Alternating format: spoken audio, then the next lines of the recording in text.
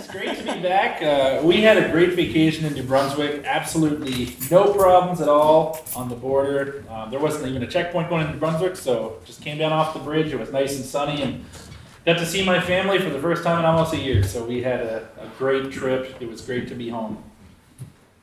Before I left, we wrapped up a 10-week series on the letter to the Philippians, which means that it's now time to start something new. And I'm really excited about this new series that we're going to be beginning called I Am. And you may have noticed I'm really fancy this time because I have a PowerPoint.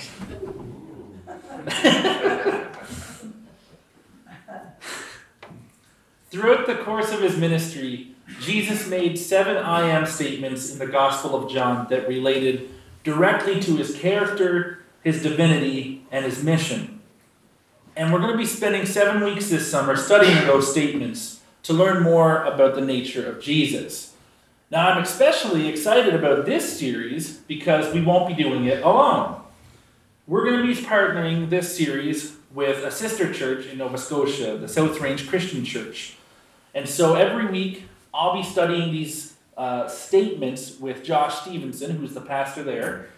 So essentially, you'll be getting 2 heads studying together for the price of 1, which is a great deal, I think. But we're both really excited about it. That's Paul Stevenson's son, by the way. He's preached here in the past. So we're going to be bringing different perspectives into our study and kind of helps us to both look at all the different facts and bounce ideas off each other. And of course, as we will be both bringing different perspectives, I also recommend that if you want to dig in further through the week, you should check out his sermons as well, which will be posted online on their Facebook page and website, if you want to dig in further to these statements through the summer. If you've ever heard anyone talk about the statement, I am, in a sermon or a study before, you will know that it is a phrase that holds deep spiritual significance. And if you haven't heard this name before, I think you're going to find it really interesting because it's not just a phrase, it's actually the name of God. We have many names for God.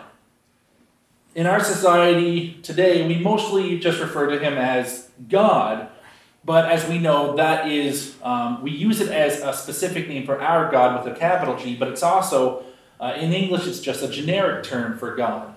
So, like I say, when we say it, we mean it as a name for a specific God, but I can also use it as a description. I can say, we worship the God of Abraham. Others worship other gods with a lowercase g. So it's kind of a generic term that we use most of the time. Now, there's been many names through history that have referred to our God over the generations. In Hebrew, he's been called Elohim, which is creator, Adonai, which is Lord, and El Shaddai, which is Almighty, and many others. However, there's one name that God takes on himself when he appears to Moses in the burning bush in Exodus. It's a name that Jews to this day consider too holy to utter. And to use the name in Jesus' day was considered blasphemy and punishable by stoning, as they considered using this name to be taking it in vain. Every time in your Bible that this word is used, it is translated as Lord with all uppercase letters. So L-O-R-D, all uppercase. Every time you see that in your Bible, that is this name. And it was written like this because it was considered too holy to speak or write. In Exodus, the NIV translates this name as I am who I am, or I am. Moses is told to tell the Israelites that I am has sent him. It's a very peculiar name in Hebrew because it only consists of 4 letters, which translates to the English letters of Y-H-W-H. So as you'll notice, there's no vowels. In this case, Y does not count. So it's a very tricky name to translate to English. For a long time, we thought that it was pronounced Jehovah because there was no letter Y in Latin, so they translated it to a J because the J kind of in Latin made the sound that Y does in English. But as time went on, that kind of changed to a J sound, and so then it ended up being Jehovah. But through early Greek and Hebrew translations from the period, we have been able to determine that the name was actually pronounced closer to Yahweh. Now, because Hebrew is such a peculiar language, there are multiple translations to be taken for the meaning of this word. And in this case, they're all very applicable to the nature of God. It can be taken to mean, I am, I was, and I will be. The longer phrase, I am who I am, can be translated as, I will be with you. But it can also be translated as, I am without equal. Now, I'm telling you all of these things because as we begin this new series, I am, I want you to understand fully the importance of these statements that Jesus makes. Because with every one of them, Jesus not only reveals something about his character and his mission, he also claims to be God. Anyone who tells you that Jesus never claimed to be God does not know what they are talking about. It's why after Jesus said, before Abraham was, I am, the Jews picked up rocks to stone him to death.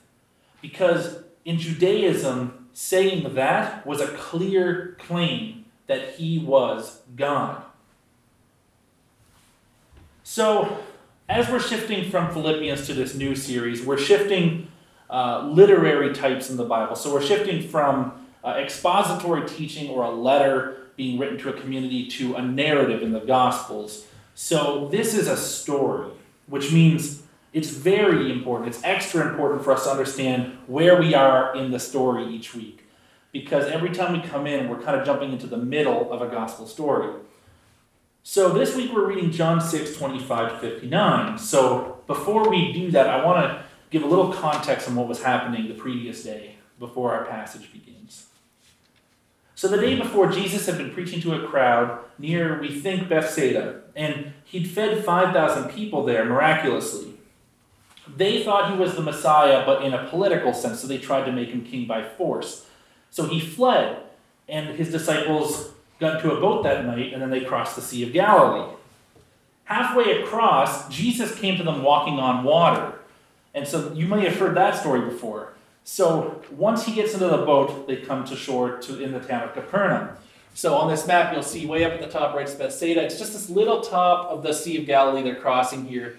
Somewhere around Bethsaida over to Capernaum.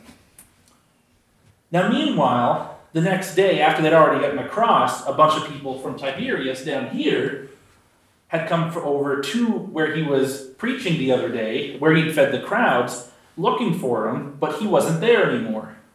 So then the entire crowd, all the people who'd been there and all the people who came from Tiberias got in their boats, and they all crossed over to Capernaum. So we don't know how many people that was, but it was probably a lot of boats. Everyone at this point knows that Jesus is doing these miracles. Everyone wants to know where he is. They want to see what's happening for themselves. There are all these people chasing him around, trying to see these miracles with their own eyes. So we come to Capernaum in this story, and when they got there, they found him in the synagogue. And that's where this story takes place. This is an actual picture of the actual synagogue in Capernaum that's been excavated. I'm assuming they had a roof back then. But you can kind of visualize this story taking place as we go through this story. So with that, let's jump in. It is a bit of a longer passage, so we're going to kind of split it up and piece through it rather than read through it all at the beginning. So starting in verse 25, it says, when they found him on the other side of the lake, they asked him, Rabbi, when did you get here? Jesus answered, very truly I tell you, you are looking for me not because you saw the signs I performed, but because you ate the loaves and had your fill. Do not work for food that spoils, but for food that endures to eternal life, which the Son of Man will give you. For on him God the Father has placed his seal of approval. So the first thing I want you to notice here is this truly, truly phrase, or very truly, or if you have NIV, it might say, I tell you the truth. This is something called the double amen, and Jesus uses it a lot throughout the Gospel of John. It always announces a critical truth from Jesus to the audience. So whenever he says truly, truly, or very truly, or I tell you the truth, not just this week, but through all our statements, I want you to think, this is important, this is something that they needed to hear, and it's something that I need to hear too. Now, what he says here is an immediate criticism. All they did was ask when he got there. He ignores their question and hits on the heart of why they were looking for him in the first place. Many of them had either seen or heard of his miracles in Bethsaida of the feeding of the 5,000. They'd eaten the free meal, and they wanted more. They wanted a show. But Jesus says, while they saw the miracles, they didn't see the signs. In John, whenever you see the word sign, it's something that points beyond the physical reality to the reality of revelation, of things to come. Signs provided insight into who Jesus was and what his mission was. And they missed it. So he says they saw the miracles, but they didn't see what the miracles meant. Verses 28 to 34. Then they asked, "What must we do to do the works God requires?" Jesus answered, "The work of God is this, to believe in the one he has sent." So then they asked, "What sign then will you give that we may see it and believe you? What will you do?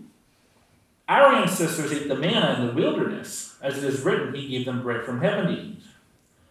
Jesus said to them, and here it is again, "Very truly I tell you, it is not Moses who gave you the bread from heaven, but it is my Father who gives you the true bread from heaven. For the bread of God is the bread that comes down from heaven and gives life to the world." "Sir," they said, "always give us this bread." So they kind of missed the point again here. They are so focused on the miracles and getting this meal. All they are hearing is bread, food. And they're just waiting for Jesus to say, "Here you go." And so they're like, "Great, a bread that we can eat and we'll never be hungry again." The true bread. So, great, let's have some. Now, of course, they're also focused on the works here. The crowd was Jewish, so their faith was very deeply interconnected with works and following commands. So you see here, what is the works that we do? What do we need to do to receive the bread? And the author John of the Gospel, he often plays between working and believing when it comes to salvation. And that's probably something we'll see more as well. So on the one hand, you cannot earn salvation by working for it. We know that to be true. On the other hand, faith demands action. Both believing and obeying are parallel ways that we acknowledge our dependence, not on ourselves, but on God to save us. Just as Jesus always responded to God the Father, we are to respond to the Son. The work is to believe here. But of course, they completely misunderstood his meaning. He's already at this point in this story, he's talking about salvation. He's talking about the bread that comes from heaven, true bread that gives life to the world. But they're still thinking about a free meal. They demand a miracle to back up his claim, even though many of them had been there the previous day for the feeding of the 5,000. So it's pretty bold to ask for another miracle to prove his authenticity. And then in verse 35, we come to this first I am statement. Because they weren't getting it. So then he says, "I am the bread of life. Whoever comes to me will never go hungry, and whoever believes in me will never be thirsty. But as I told you, you have seen me, and still you do not believe. All those the Father gives me will come to me, and whoever comes to me I will never drive away. For I have come down from heaven, not to do my will, but to do the will of him who sent me. And this is the will of him who sent me, that I shall lose none of all those he given me, but raise them up at the last day. For my Father's will is that everyone who looks to the Son and believes in him shall have eternal life, and I will raise them up on the last day." As always, we are very fortunate to have the full picture coming into these stories today. We understand these things that Jesus says, but they didn't. And so sometimes you can almost get frustrated with crowds as they're responding to these stories by Jesus. You wonder how they could just not see it. It's so clear, but it wasn't for them. So Jesus corrects their misunderstanding with his first I am statement. And this is a two-pronged answer for Jesus. First of all, he's saying that he's not talking about physical bread. He is the bread of life. Filling their stomachs with baked goods was not his concern or intention on that day. It was not what he was planning to do. The second thing is that if they came to him for this bread of life, if they came to him for him, they would not have to be concerned with temporary things anymore, like what to eat or drink, because they would have the promise of eternal life. As always, Jesus is concerned with the eternal, not the temporary. The focus here, the point, is that physical bread sustains physical life, but Jesus is the bread of spiritual life. He sustains and provides spiritual nourishment. Those who come to him for this bread will not be turned away. In fact, they will have eternal life and a resurrection. Now, they didn't get it before, and they certainly don't get it now. John 6:41 says, "At this, the Jews there began to grumble about him because he said, 'I am the bread that came down from heaven.' They said, 'Is this not Jesus, the son of Joseph, whose mother and father we know? How can he say, 'I came down from heaven'?" "Stop grumbling among yourselves," Jesus answered. "No one can come to me unless the Father who sent them draws them, and I will raise them up at the last day. It is written in the prophets, they will all be taught by God. Everyone who has heard the Father and learned from him comes to me. No one has seen the Father except the one who is from God. Only he has seen the Father. Very truly I tell you, truly, truly, the one who believes has eternal life." Then he repeats himself, "I am the bread of life. Your ancestors ate the manna in the wilderness, but they died. But here is the bread that comes down from heaven, which anyone may eat and not die. I am the living bread," that's the third time he says this, "that came down from heaven. Whoever eats this bread will live forever. This bread is my flesh, which I will give for the life of the world." So they're still confused, of course, but they're finally at least starting to focus on the real issues here instead of whether or not they're going to get a free meal. They don't get hung up on that now. Now they get hung up on Jesus saying that he'd come down from heaven. We have to remember, this is not a big area. Everyone knew everybody. I feel like a similar comparison would be, I don't know, Barry saying, "I came down from heaven." You could say, "Well, we know you. Like, you've been here for years." Like, how can you say that? Like, we all know who you are. But the point here is that Jesus wasn't there to make friends. He was ruffling feathers. And he makes it a little worse here. Sometimes you can't help but wonder when you're reading if Jesus doesn't kind of enjoy mixing things up a little bit and making people angry. Because he says, "Everyone who has heard the Father and learned from him comes to me." What he's insinuating here to a group of devoted Jews is that if they actually know God the Father, if they actually have a relationship with him, they will recognize Jesus is who he says he is. And by just logicking off that, if they don't accept him, then they must not have truly known him after all. So that's a pretty bold statement. And then he says it again. "I am the living bread that came down from heaven. Whoever eats this bread will live forever.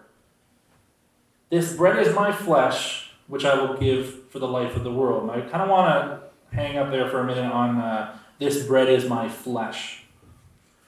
So again, remember, they don't have the full picture like we do. All they know is this guy is saying that everyone who wants eternal life has to eat his flesh. They have to take part in this bread. He is the bread. The bread is his flesh. And if they want eternal life, they have to eat that bread. That's what they're hearing. So considering they don't have any context like we do, that's pretty heavy to take. And we see that here in this next passage. He says, "Then the Jews began to argue sharply amongst themselves. 'How can this man give us his flesh to eat?' Jesus said to them, 'Very truly I tell you, truly, truly, unless you eat the flesh of the Son of Man and drink his blood, you have no life in you. Whoever eats my flesh and drinks my blood has eternal life, and I will raise them up at the last day. For my flesh is real food, and my blood is real drink. Whoever eats my flesh and drinks my blood remains in me, and I in them. Just as the living Father sent me, and I live because of the Father, so the one who feeds on me will live because of me. This is the bread that came down from heaven. Your ancestors ate manna and died, but whoever feeds on this bread will live forever.'" And then it says that he said this while teaching in the synagogue at Capernaum. So instead of clarifying, he digs in and even heightens it. He doesn't clarify the metaphor for the crowds. Again, like I said, they didn't know Jesus. They didn't know what we know now. All they know is that this guy from a town, they know his parents. He's out saying that he came down from heaven and that people have to eat him to be saved. So you can imagine that he lost a few followers that day. A lot of Jews were in the crowd. They interpret this too literally. It even says that a lot of his disciples left him after this, and even the 12 in his inner circle struggled with this teaching. They said this is a hard teaching to accept because they didn't understand yet.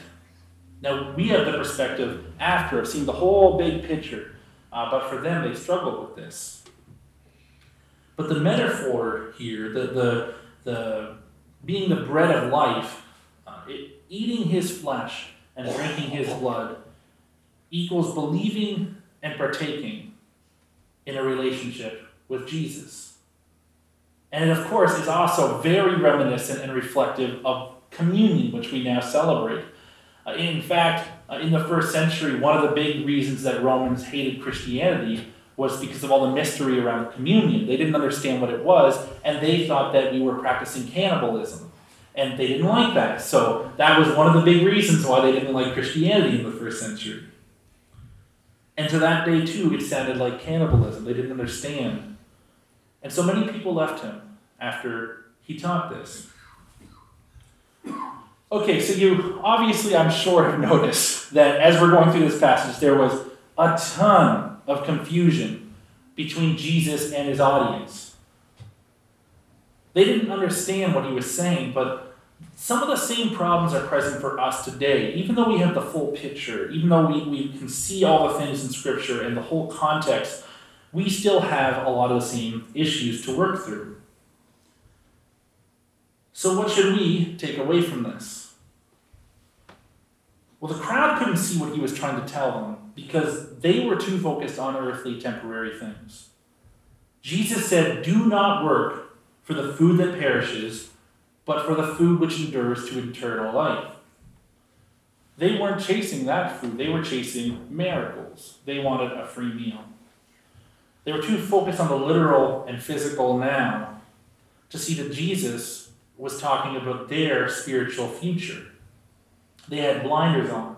They knew what they wanted, and they were trying to get it. So how are we focused on the immediate and temporary instead of our spiritual futures and eternity? Do we have blinders on too? Have we decided what it is that we are to get out of our relationship with Jesus? And we're not open to what he's wanting to give us. Jesus told them that he was the bread of life, spiritual bread. To receive it, we have to do two things.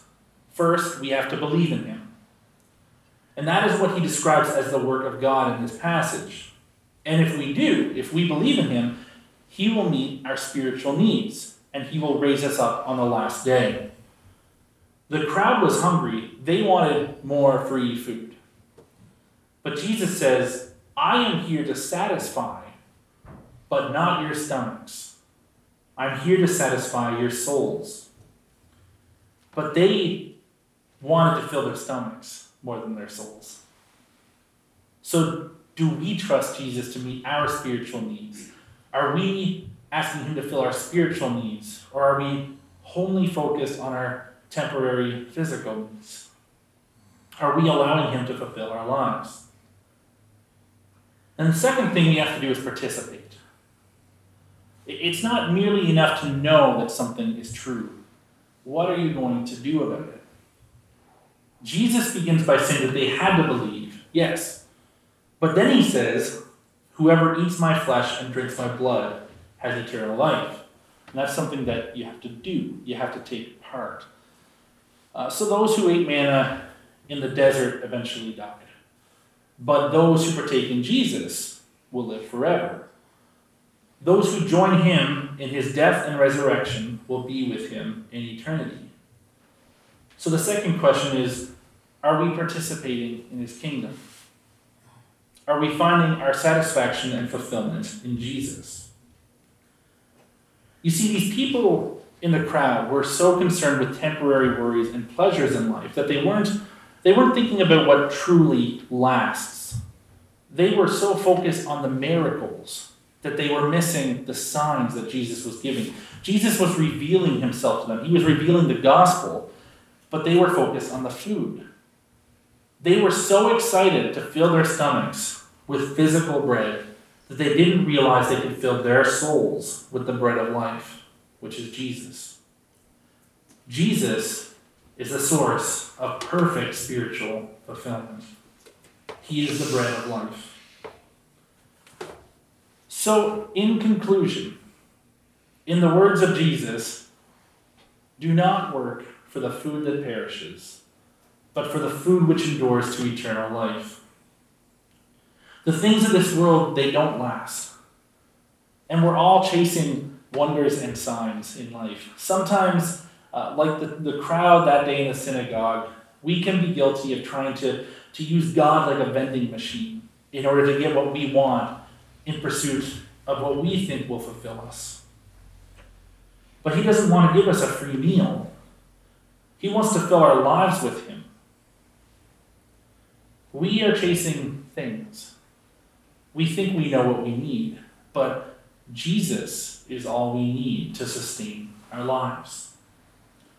We look for food to nourish our bodies, but he is offering food and nourishment for our souls. He is the source of perfect spiritual fulfillment. He is the bread that gives true life. And as we leave here this week, it's my hope that day to day, we would turn to him for fulfillment and nourishment, and not other places. It's my hope that we would be ready to share that bread of life with a world that is starving for him. I'll close in prayer. Father God, I thank you for this day. I thank you for your Son, and I thank you that he is with you, he is one with you, and I just thank you that he is the bread that gives us true life. I just ask that you would help us to turn to him whenever we are in need or lacking. That we would turn to him whenever we feel like we need fulfillment or contentment, and that we would not turn other places.